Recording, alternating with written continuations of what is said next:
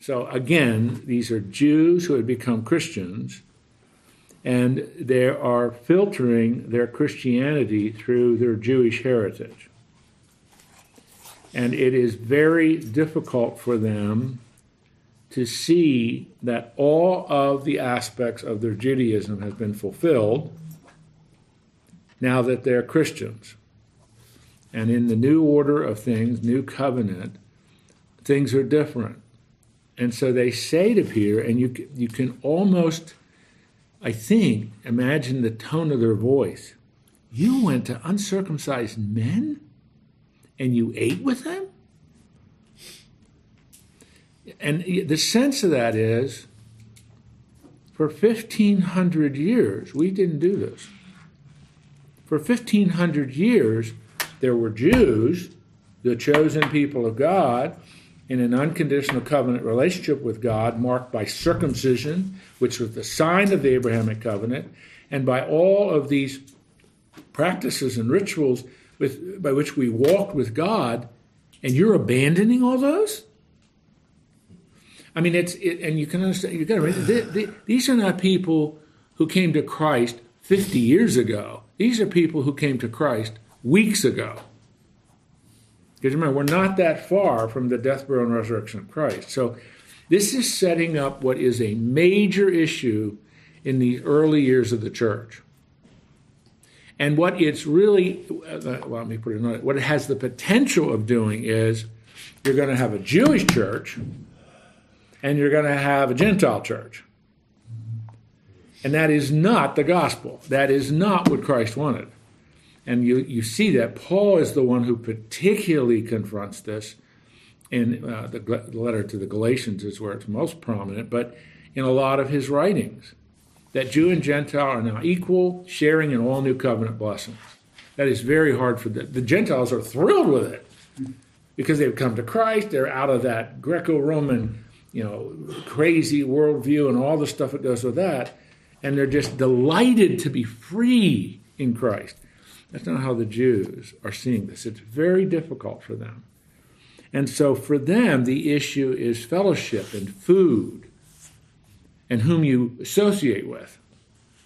And so it's the kind of situation that I hope you can really understand it. This isn't difficult to understand why there's this tension. So what Peter does in responding to that, I'm not going to read all of it, from verse 5 through verse 15, he just reviews what happened. And we studied that. He's giving a summary, in effect, of what happened in chapter 10. He's given a summary of the whole chapter, that whole series of events. So he then comes to the end of his summary, if you will. Verse 15, as I began to speak, the Holy Spirit fell on them. Now, remember, this would be Cornelius and the other Gentiles that were with him in Caesarea. Now, look at the language here. Just as on us at the beginning. Now, when he uses the word beginning, what does he mean? Pentecost. That's when the church started. That's when the Holy Spirit came. That's when the manifestations of the Spirit were evident. And so, but the key there is the first person plural pronoun, us. Just as on us. They experienced the exact same thing we experienced. So what is the conclusion? Spiritual equality. And then Peter goes on, verse 16, and I remembered the word of the Lord, how he said, John baptized with water. Now, I'll just quickly, you know what that means. That's John the Baptist and his baptism along the Jordan River, which was, and you remember what that was? That was to prepare people. This is the baptism of repentance. It's to prepare people for the new order, which means the Messiah is coming and all of that you already know. Then continuing, but you will be baptized with the Holy Spirit. And this is absolutely fantastic, what Peter is doing here. He remembers the difference between the old order and the new order. And the key is the Holy Spirit. And so Peter is just saying, and then I remembered what Jesus told us. John baptized with water, but you will be baptized with the Holy Spirit. And so Peter is just saying to them, this is what the Lord Jesus, your Messiah, said, and I've lived to see this. Verse 17, if then God gave the same gift to them, Cornelius, his family, his guests, Gentiles, as he gave to us when we believed in the Lord Jesus Christ, who was I, Peter says, that I should stand in God's way. The language there, you could almost accurately translate it this way. Who am I to get in the way of what God is doing? What's his inference that he wants those people to draw? You're getting in the way. By your protesting that we eat and fellowship with Gentiles, you're getting in the way of the new order.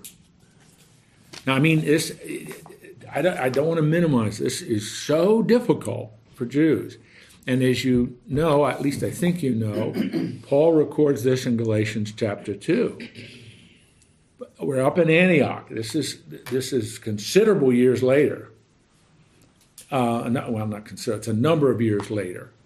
And what Paul, if you remember that, Paul the language he uses, he's just coming unglued because what's happening? There's this great Gentile church in Antioch. We're going to be reading about that in the next paragraph. Is primarily Gentile, and so Peter goes up there, and what he does is he eats over here in the corner with a bunch of Jews, while the Gentiles, which would have been the larger number, are all eating. And Paul says, and he chastises Peter in public and says, in effect, "How dare you do this?" And then he even says, and tragically, Barnabas joined Peter, which is really astonishing. Now, in one sense, that's outside of this, but the reason I just bring that up is you just see the continued struggle that Jews have with us, this progressive understanding of all God is doing. And I might choose to, because that's really, this progressive understanding, they keep hearing it, they see it, hear it, they have to keep relearning it. That the new order has dawned. There is no covenant difference in terms of the new covenant, is what I mean. No difference between Jew and Gentile, which is the point of Ephesians 2:11 through 22. Gentiles share equally in all new covenant blessings. And I mean, that is just, the Gentiles have no trouble accepting this, but the Jews do. I mean, we briefly talked about that last week when I think it was Lau asked a question and I wrote some things on the board. But the Jewish person today, they had a break with 1,500 years of tradition. The Jewish person today has to break with 3,500 years of tradition. I mean, it's hard to do that, no matter what God does through Christ. And so anyway, Peter is absolutely spot on here. Who am I to stand in God's way? Verse 18. When they heard these things, meaning the circumcision party and the people in Jerusalem are listening to this, they fell silent. That doesn't mean they're overwhelmed by Peter's oratory. It just means, okay, we get it. No more protests, no more questions. And they glorified God, saying, and the Gentiles also God has granted repentance that leads to life. That's like Acts 2:38, the repentant, metanoia. Repentance there means changing your thinking and understanding of who Jesus is. That leads to life. What life? Eternal life. So this group of folks that Luke labels the circumcision party there in verse 3, you could say they get it. They understand it. Isn't this a good thing, Jim, that these people would struggle with this and ask valid questions? Because, like if you have a classroom situation and someone raises their hand and asks a question, there might be 6, 10 people in the class that really don't understand it either, but they didn't ask, and so they couldn't understand. So even though it seems like they're loggerheads, it's a good loggerhead in that it opens up an understanding to many. And then they can become advocates and explain it maybe to others. So. Well, yeah, I mean, that's absolutely, no, that's absolutely correct. And this is something that, I mean, you're going to see it. This issue keeps coming up, which is why when we get to Acts chapter 15, you have what is usually called the Great Jerusalem Council. And that's where and James, the Apostle James, chairs that, and they settle it. They issue a decree. Maybe that's a strong word. They issue a letter that circulates to all the churches. And there are two places in the New Testament where that letter is detailed for us. And because they explain why that Jew and Gentile are equal. They explain what that means, and this is the practice we're to follow. But and they're going to keep working through this. But I mean, you're right. I mean, one of the good things, you raised a point that doesn't really have anything to do with this particular text, but it is so important in a fellowship of Christians, it's a Bible study, class or a Sunday school class, an elective or whatever it is, to encourage people to have questions. I'll tell you, to be honest with you, I get really frustrated. I preach almost every Sunday. I get really frustrated when I can't let people ask questions. I just sometimes say, I wish this were a class and I could ask you a question. Do you get this? Do you have anything you want to ask? Okay. John down the third row summarized what I just said.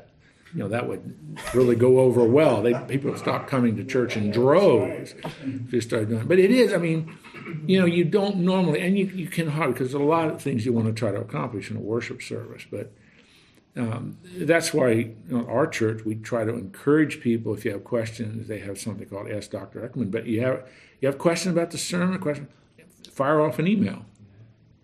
I mean, that's a good thing to do. And I mean, I think often some of the most important learning experiences in an individual's life can come through questions. Because it's a question you have, and you get that answered to that you understand it. I mean, that's a learning experience. You don't usually forget that. So anyway, yeah, and that's why it's good. I one time had a teacher who said, doubt is the most important quality of a thinking Christian. And that almost sounds counterintuitive at first, but it really isn't. Doubt is not an enemy of faith. Doubt solidifies faith if you have that doubt answered. You have a doubt about something, a doubt which is framed a question or whatever thing. That can be a strong faith-building experience for a Christian. Os Guinness, many years ago, it's probably 20 years ago, wrote a book. I don't know if you know who he is, but fairly well-known British author. But Os Guinness wrote a book simply called Doubt, and that's what he does. I found that book a few years ago, and that's just a really good treatment of that. Doubt is not our enemy because we are not into propagandizing. We're into what the Bible says. We're into enabling people to internalize truth. And sometimes the road to internalizing truth is lots of questions that need to be answered. So that was great. That was a great question. I appreciate that. All right. Got it? Now we shift in verse 19, really through the rest of the chapter. We shift to Antioch. Now, I don't know if you're interested in this, but if you are following in your map, several of the maps that I've given you, the one on page 5, or I'm not sure our pages, but you can see where Antioch is. It's up in the Roman province called Syria. And Antioch exists today, unfortunately, with the horrific civil war that's been going on in the last 7 years. Almost all of these very significant sites have been destroyed. Palmyra, which was you can see it on this map too, a major trading city. When ISIS owned it, I don't know if you read about that, they blew everything up. I mean, they just blew everything up. And it's one of the most complete cities that was preserved from the Roman Empire. ISIS blew it all up. Well, that doesn't have anything to do with what we're studying. But verse 19. Now those who were scattered because of the persecution that arose over Stephen. All right, now that remember, Stephen, it takes you back to chapter 7. The increasing persecution, it resulted from Stephen, martyrdom. They traveled as far, and again, I mean, if you want to look on the map on page 5, you can see it. They traveled as far as Phoenicia. That's where the city of Tyre is and Tripoli is. Cyprus, that's an island in the eastern Mediterranean. And Antioch, that's that city. Speaking the word to no one except Jews. So who's spreading, who's being scattered? That Greek word there is diaspora. Who's being scattered? Jews who had become Christians. And they're scattering because of the persecution that had followed Stephen's martyrdom. And as you know, before Acts 9, which we've already covered, who was leading the persecution? Paul. Saul. Paul, yeah. That's right. So, I mean, now he has come to Christ, as you know. Okay, now, you have to follow this very, very carefully, or you can get lost. Verse 20. But there were some of them, men of Cyprus, that's the island in the eastern Mediterranean, and Cyrene, that's an area in the northern coast of Africa. It would be about where Libya is today, who on coming to Antioch spoke to the Hellenist, also preaching the Lord Jesus. Okay, now that's a new group. So these are Jews of the diaspora. These are Jews that have come to Antioch. These are Jews from Cyprus and Cyrene, and they're beginning to talk about Jesus Christ to a group of Hellenists. Now that word Hellenist means Greek-speaking Gentiles. Okay? It can sometimes mean Greek-speaking Jews, but here it means Greek-speaking Gentiles. Because for the most part, the vast majority of people who live in Antioch are Gentiles. Now, have I lost you? I'm trying. There are a whole bunch of groups being mentioned here. But the major point to remember is Jews who had come to know Christ, come to Antioch, they're from Cyprus, from Cyrene, northern Africa, and they begin preaching about the Lord Jesus to a group of Greek-speaking Gentiles. Verse 21, what's the result? The hand of the Lord was upon them. Who? These Jews of the diaspora who were speaking to these Hellenists, and a great number who believed turned to the Lord. So you have Jews of the diaspora preaching to Greek-speaking Gentiles, and the Greek-speaking Gentiles come to know Christ. Got it? That's what's going on there. Wow. So, I mean, that's kind of an amazing thing to envision. It's like a precursor of what the 144,000 are going to be doing during the tribulation period. Highly energized, highly focused Jewish people who have a passion and out there changing the world. This group of the diaspora incorporated what Peter That's right. had said. That's right. Yeah. And it's powerful to see what's happening. Verse 22. So what's the result of this? The report of this came to the ears of the church in Jerusalem. First time it's called that. I mean, the church is mentioned, but this is referring to, this is the church in Jerusalem. And they sent Barnabas to Antioch. Now, you know who Barnabas is, and we were introduced to him, a number of chapters ago. So this happens all the time. They're hearing this, they can hardly believe it. A group of diaspora Jews are leading Gentile-speaking or Greek-speaking Gentiles to Christ? Are you sure? Yeah, Barnabas, head up there. Check it out for us. Is that the apostles still in Jerusalem? That's right. That's right. When he came, that'd be he who's Barnabas. When he came, meaning to Antioch, what did he see? He saw the grace of God. What does Luke mean by that? He saw the grace of God. Well, I mean, what does he mean by that? That's, kind of a concept. What does he mean?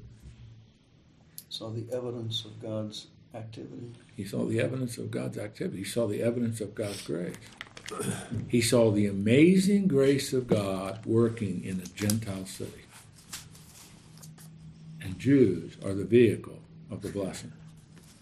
So, I mean, I just love how Luke summarizes. He doesn't explain long meetings and interviews. It's just summary. He saw the grace of God. He saw the evidence of what God was doing. Oh, my goodness. And it says it's almost like, and he was glad, duh, but, and he was glad, And he exhorted them all to remain faithful to the Lord with steadfast purpose. So, I mean, it's just, that's what he should do. He's a leader of the church, and he's exhorting them, hang in there, persevere. Why do you think he's saying that? This is probably going to be tough for you in the days, weeks, and months ahead. Hang in there. And then Luke adds a description of him. That's Barnabas. For he was a good man, full of the Holy Spirit and of faith. We had read earlier about Barnabas way back in chapter 7 and 8 and 9. He had a role in Paul's life and so on. So the conclusion, a great many people were added to the Lord. You just see that in my Bible. I took verse 21, the hand of the Lord, end of verse 21, turn to the Lord, end of verse 24, added to the Lord. I circled all of those. Simply because this is that little train of thought you can start to connect. God is at work. And every event and every demonstrable manifestation of the Spirit's work, Luke captures it and gives glory to the Lord. The Lord is doing this. These people and all this as just vehicles or instruments that God is using. Jim, question. That same Holy Spirit that indwelt these early leaders of the church, is that the same Holy Spirit that resides in us today? No, it's totally different. Is it? Oh, yeah. It's the same Spirit. Same Spirit. Same Spirit. So can you, I mean, what does that tell us in this lost world that are going into McDonald's today without Jesus Christ? Well, I mean, that it is the Holy Spirit who indwells us, who gives us the power, the strength, the desire, the energy, the right words, all of that. The Bible is just filled with all of those different ways in which the Spirit works. It's the same Holy Spirit that can do the same work. As they were the instruments God was using, we are the instruments in 2018 that God is using. So can we, I mean, we read about these people, and maybe we don't think that this allows us to do the same thing under the guidance of the Holy Spirit. But you're saying it does, so that when we go out and when we're sensitive to someone who may need Jesus Christ, that we might be sensitive to that and, yes, lead them to. We don't make Christians. We lead them to the perfect Word of God and Christ so that they can understand just like this is being explained. And then have a discussion. It's not like get on your knees and I'm going to, save you. It's like if they have questions, we can dialogue with them. And maybe over a period of time, they would come to know Christ because of the same power that guides these people. Absolutely. Yeah, I mean, it's exactly the same application in our lives. The context is different. It's Jew, Gentile. It's a very difficult, challenging time in these early years because you have Jew and Gentile that never ever fellowshiped together, now fellowshipping together. But that's the miracle of Pentecost, the miracle of the new age, the new order, the new covenant. And yet you and I are still the same, the ambassadors of the same Spirit with the same gospel message, trusting Him to bring about the same results. It's exactly the same. This whole chapter, just a powerful statement about how salvation comes by grace through faith and not works. You don't see anything about what these people had to do Exactly. to solidify their salvation. That's right. And Luke captures it just that he saw the grace of God. That's, he doesn't give a lot of explanation what he saw, the details. It just said Luke saw the absolute, demonstrable, compelling evidence God's grace is at work. And I mean, it's just exciting. This is an exciting time in the church. Then Luke tells us something that is extremely important in verse 25. So Barnabas went to Tarsus to look for Saul. Now, we've seen that before, but if you, like, for example, you look on that map on page, here's Antioch, and Tarsus is literally due west of Antioch. So, and more than likely he would have gone by land rather than sea. But the point is this. Luke doesn't tell us why he goes to Tarsus to get Saul. He doesn't tell us, except what he did, that is, Saul did when he came to Antioch. This is frustrating for me personally, because number one, we do not know all that Paul was doing up in Tarsus for close to 13 years, almost 14. Two, we don't know if Saul and Barnabas had maintained contact with one another. And the inference that seems reasonable, the inference is that they were. And Barnabas is thinking something like this. We need a strong leader to disciple the Antioch church, because it's growing. And it's someone that is going to be able to take, as a well-trained Pharisee and Jew, but also a well-trained Greco-Roman person, because he went to the University of Tarsus before he sat under Gamaliel I, the rabbi. And so I don't know, we just don't know, but I'm just sort of reading between the lines. Barnabas is thinking, who's the best person to really take the Antioch church where it needs to go? I got it. Saul. I'm going to go get him. So it says he found him and brought him to Antioch. Now look at that last sentence. For a whole year, this is AD 45, for a whole year, the they is a plural pronoun, at least it means Barnabas and Saul, met with the church. What church? The church in Antioch, and taught a great many people. That's what Paul's good at. He knows the Word. That's what he's been studying. He knows Jesus Christ. That's what he's been studying. He's the best teacher. And when you read his 13 epistles, you can see why he chose Paul.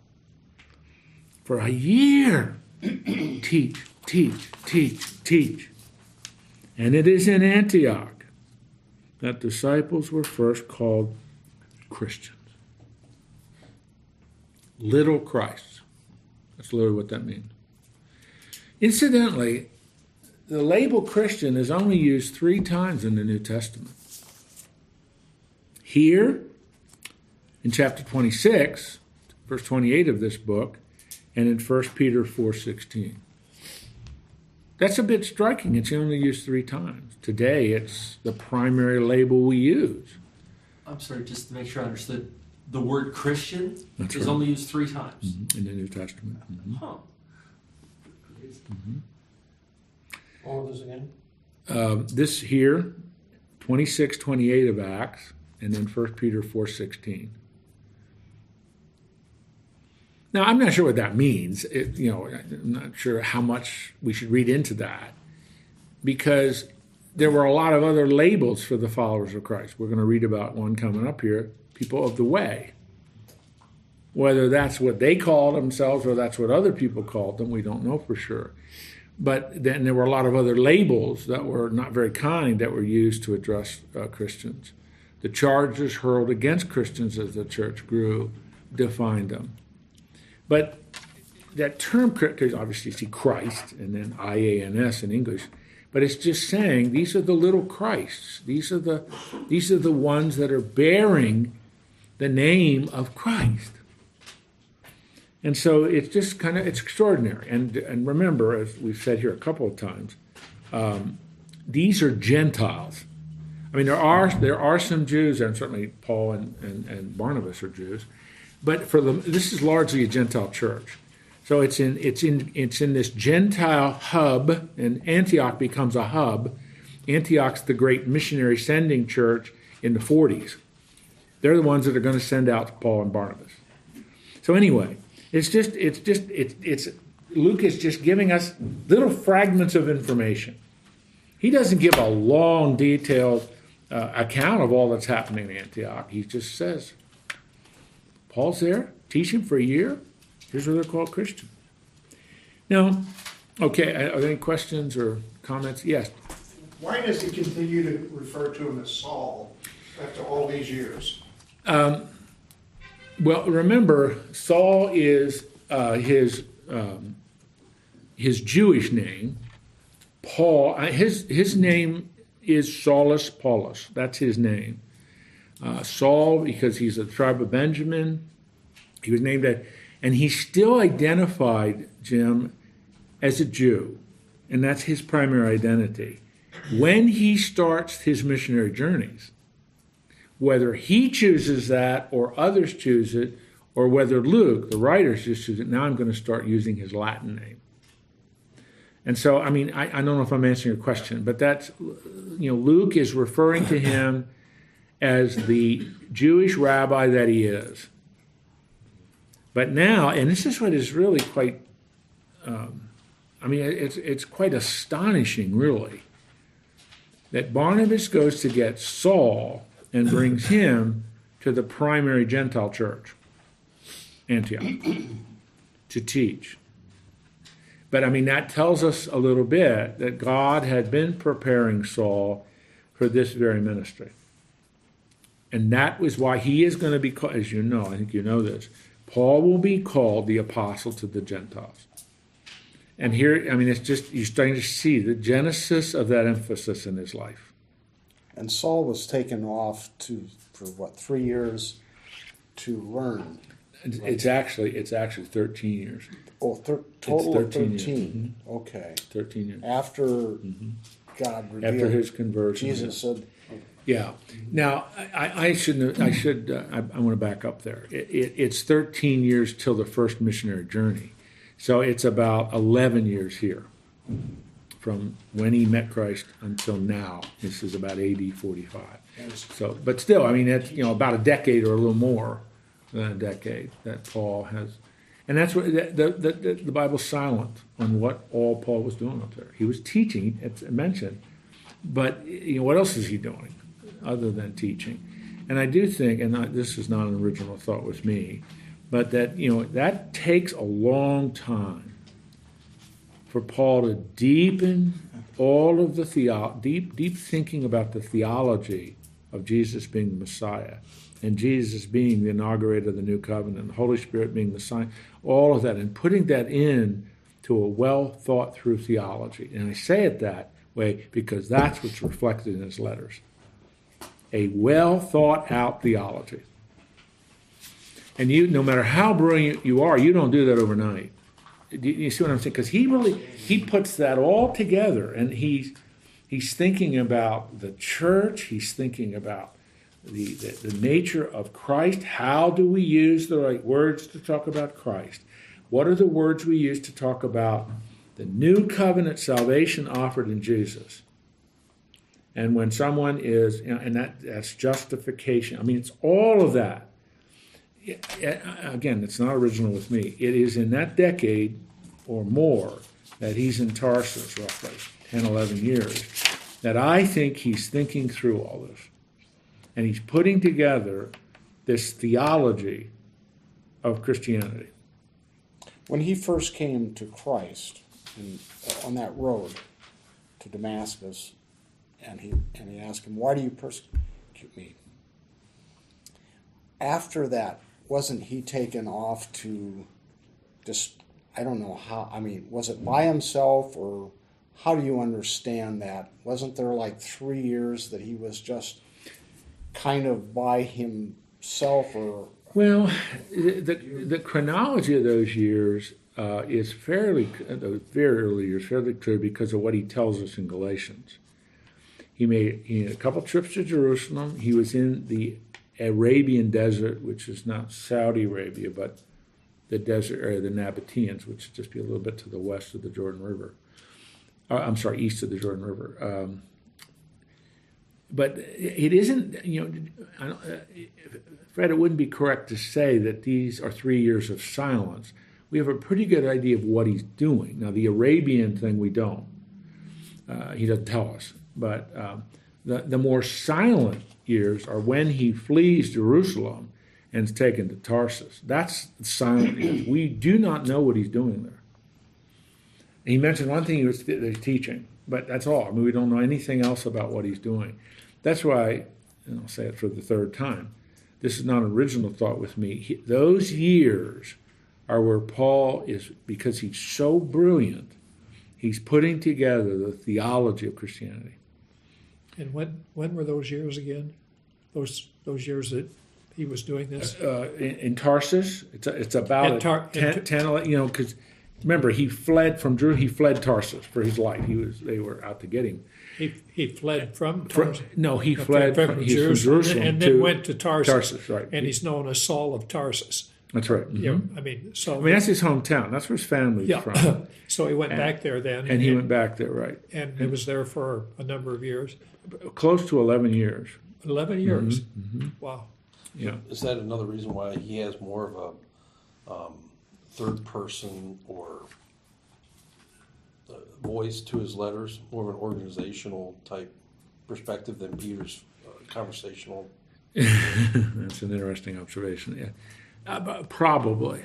Yeah, I mean, part of that too, Glenn, I think can reflect. It's not that Peter's no dummy, as you know. The style of his Greek is quite magnificent, but Peter is not formally trained in a school. Paul is. He's from the University of Tarsus, and he's from the rabbinic school of Gamaliel I. So that's how he's trained. He's trained to think in a Greco-Roman way of thinking, and he's trained to think as a rabbi. So there's going to be structure and organization, and he's just so brilliant. Sometimes he'll use, like he does in 1 Corinthians, Aristotelian logic to prove a point. He'll quote from Greek writers, and he's quoting from, but I think it's because he has thought through all of this. And that's one of the reasons today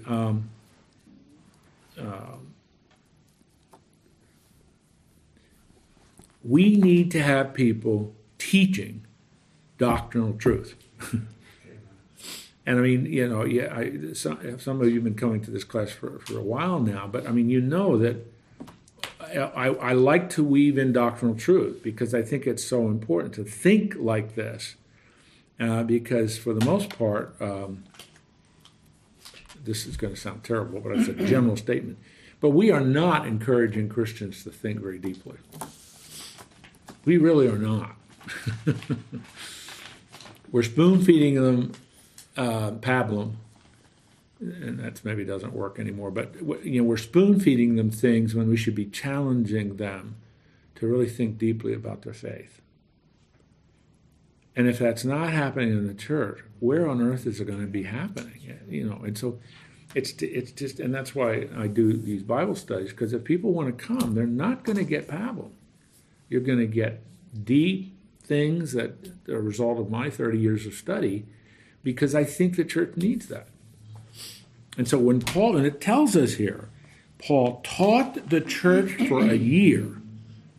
I'm guaranteeing you that he went through all that he had been thinking about the last decade. And maybe he put notes together. Maybe he stapled them into binders. I made that up. That's not true. But, just whatever it was, so that when these people were done, they really knew doctrinal truth because they're the leaders. And this Antioch church, and you'll see that in Acts 13, this Antioch church is going to say, we're going to start sending people out now. And Paul and Barnabas are going to head into Galatia, a Roman province. There aren't many Jews. There are some. And then, the second missionary is going to go over into Greece. I mean, it's amazing how they're thinking about this. And that goes beyond where I want to be right now. All right, good questions. Verse 27. Now, in those days, prophets came down from Jerusalem to Antioch. Now, don't stumble too much over that word. That doesn't mean, that they're teaching prophecy. They're taking the word of God, the clarity of the word of God, and applying it, but also helping people to understand things about the future. One of the guys named Agabus, we're not going to find out anything about him, but he stood up and foretold by the Spirit. What does that mean? The Holy Spirit is the one who's the source of what he's about to say. There would be a great famine over all the world. And this took place in the days of Claudius. Now, Luke is telling us something here that is really, really important. Number one, he's identifying the name of the Roman Caesar at this time. That Roman Caesar is Claudius. He is the Caesar of Rome from AD 41 to AD 54. He is a good ruler. Now, I don't mean good in the sense he's a Christian. That's not what I mean. He's a good administrator. But during his reign, this is the extra biblical sources galore explain this to us. From about AD 44 to AD 48 were massive famines all over the Roman Empire, and a very, very serious famine in Judea, about 44, 45 into 46. So Agabus, right at the beginning of this, is saying a great famine is coming. So the disciples determined that everyone according to his ability to send relief to the brothers living in Judea, because as I mentioned a moment ago, Judea was particularly hit by a famine. And they did so, sending it to the elders by the hand of Barnabas and Saul. So what that's just telling us, this group of Gentile believers in Antioch hear about this famine, and Agabus is saying this is going to last a long time, which is about 2.5 years. That's a long time. So that's scarcity of food and so on. Plus, don't forget that the people in the Jerusalem church already have paid for their stand for Christ. Many of them have lost jobs, lost land, whatever. And so the Antioch Christians who are Gentiles say, we're going to take an offering for them. And we're going to ask Paul, Saul, and Barnabas to deliver it. I want you to notice something. At the end of verse 30, it speaks of the elders. First time it's mentioned in the book of Acts. What does that tell us? The Jerusalem church is organized. The Jerusalem church is developing a structure. There are elders who are leading the church. We read about the church in Jerusalem in verse 22. Now we're reading about the elders of the church in Jerusalem. So, this is real fascinating and interesting to me. It's maybe not as fascinating and interesting to you, but interesting to me just from an historical perspective. We're now about 10 to 12 years out from Jesus' death, burial, and resurrection. And already the church is just exploding. We talked about the thousands of coming to know Christ in Jerusalem. Now they're beginning to organize, which is necessary. Organize with leaders.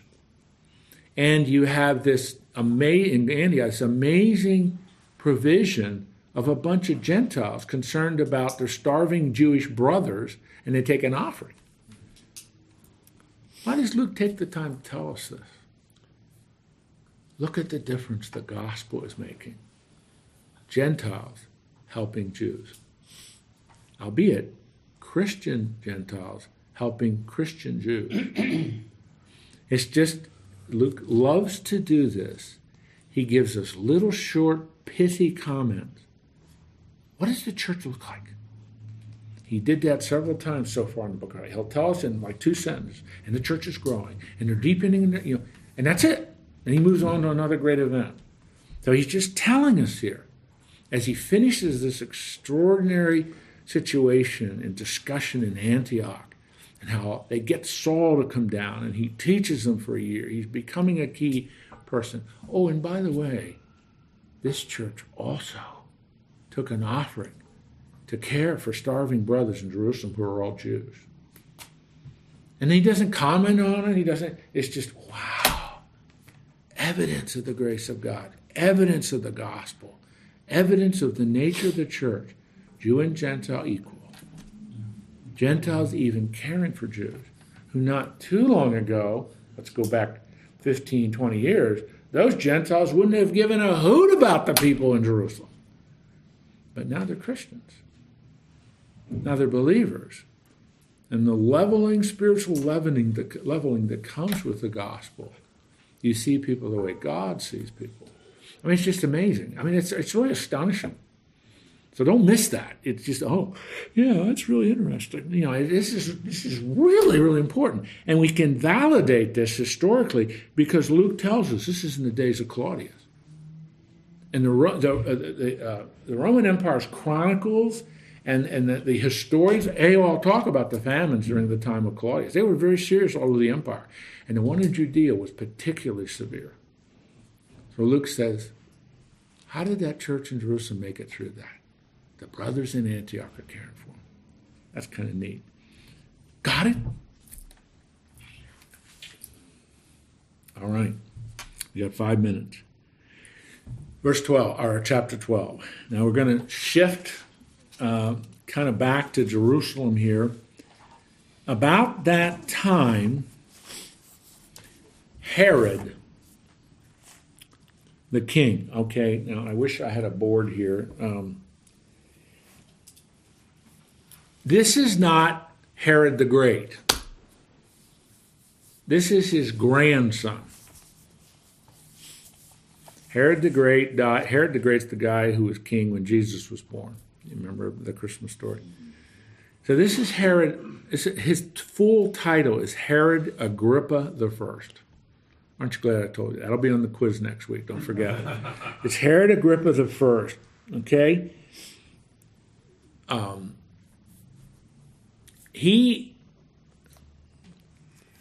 trying to think if I should go into this in any detail.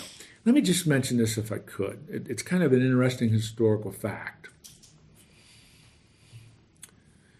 When Herod the Great died in 4 BC, his will, and this is how Roman Empire worked, his will was opened in front of the Caesar in Rome, and the Caesar had to approve of that will. The will was read, and the will of Herod said, I want to divide my empire among my 3 sons, Herod Antipas, Philip Herod, and Archelaus.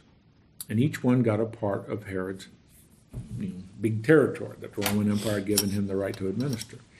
His son Archelaus got Judea. He was a horrible ruler, incompetent. And so in AD 6, the Roman Empire deposed him and made Judea a Roman province, administered by the legions. We're now 41 AD. The grandson of Herod the Great, this Herod Agrippa, had studied in Rome. He went to school in Rome. He was very good teenage friend with Claudius. Are you still with me? Yeah. In other words, they played basketball together. They went to Starbucks together. They did a lot of things together. So, Claudius, he's one of the good Flavian emperors. He's a good emperor, a very good administrator. He becomes the Caesar after Caligula. So, he's thinking, my buddy Herod Agrippa he's called, he's headed back to Judea. I'm going to give him the authority to rule again. So I'm going to remove the Roman military governor. You know one of the most famous Roman military governors of Judea. Who's the most famous one? Everybody knows. Pontius Pilate. There were a whole series of those. So by the time he says, I'm going to make Herod, my friend, Herod Agrippa, I'm going to make him king of the Jews. And I'm going to let him administer the territory. It's no longer a Roman province. Now, I'm telling you some history, but I hope you're following that. In other words, Herod Agrippa is now king of the Jews again, just like his grandfather was. This isn't a military province of Rome. This is a province that Herod Agrippa is ruling. So when it tells us Herod the king, this is Herod Agrippa, the grandson of Herod the Great, who's ruling Judea. This isn't a Roman military province anymore. And he laid violent hands on some who belonged to the church. Now, history tells us, the Bible doesn't specifically tell us, but history tells us Herod Agrippa wanted to win favor with the Jewish leadership in Jerusalem. The Sanhedrin, the high priest, the Pharisees. What's the best way in AD 41, 42, 43, what's the best way to gain favor with the Jewish leadership? Take out after the church. Get rid of those Christians. Get rid of those Christians. And so he starts arresting them. And he murders James, the brother of John. You remember James and John, the sons of thunder, Zebedee's boys? So he killed James. James is Stephen was the first recorded martyr. James is another one with the sword. What does that mean? That means he decapitates it. Which is interesting because normally Rome didn't do that. Normally the Jews didn't do that. But he kills him. Verse 3, this pleased the Jews. Now, don't read that as an anti-Semitic comment. That the Jews, meaning the leadership, the Sanhedrin. And then he does something else. He arrests Peter. Now, if you want to find out what happens to Peter and how important this is, you got to come back next week. So did that little history lesson give you some context for why this guy Herod's really an important guy? He was a childhood friend of Claudius and Caligula for that matter too. But anyway, and now he's got a lot of power, but he's got to earn the favor of the Jews if he's going to remain being effective. And that's kind of what's going on here. All right. Great. Father, we're thankful for your favor that you share to us, with us, your grace that's poured out upon us. We are men and women of blessing that have experienced the salvation in Christ, the fullness and richness of the Spirit who indwells us. We're all learning, continue to learn and deal with the patterns and habits of our old life, and beginning to see the victory and power we have in the indwelling Spirit. We're still grateful for your provisions, and thank you for your constant reminder, even as we've been studying Acts, of the importance of the Holy Spirit in our lives. I pray for these men. I continue to pray for Jim and his ongoing treatments. Give him your grace. Give him your strength. May this completely bring the cancer into remission. We really pray for that. Pray for Glenn's dad. I didn't get an update on that, but continue to pray for him. I'm glad he's back safely here in Old Home. Any other needs there might be here in our group? Thank you for your wonderful blessing and grace in each one of our lives. If we had time, we could all testify to that grace. Thank you that Joel has arranged for us to be able to have our classes here, and even today when that major event occurred over at United Way, there was another place he could find where we could continue to meet. So thank you, and bless him for his service and ministry to all of us. So as we go our separate ways now, dismiss us with your blessing. We want to represent you well, Lord, and help us to do that to the glory of Christ, we pray. Amen. Amen.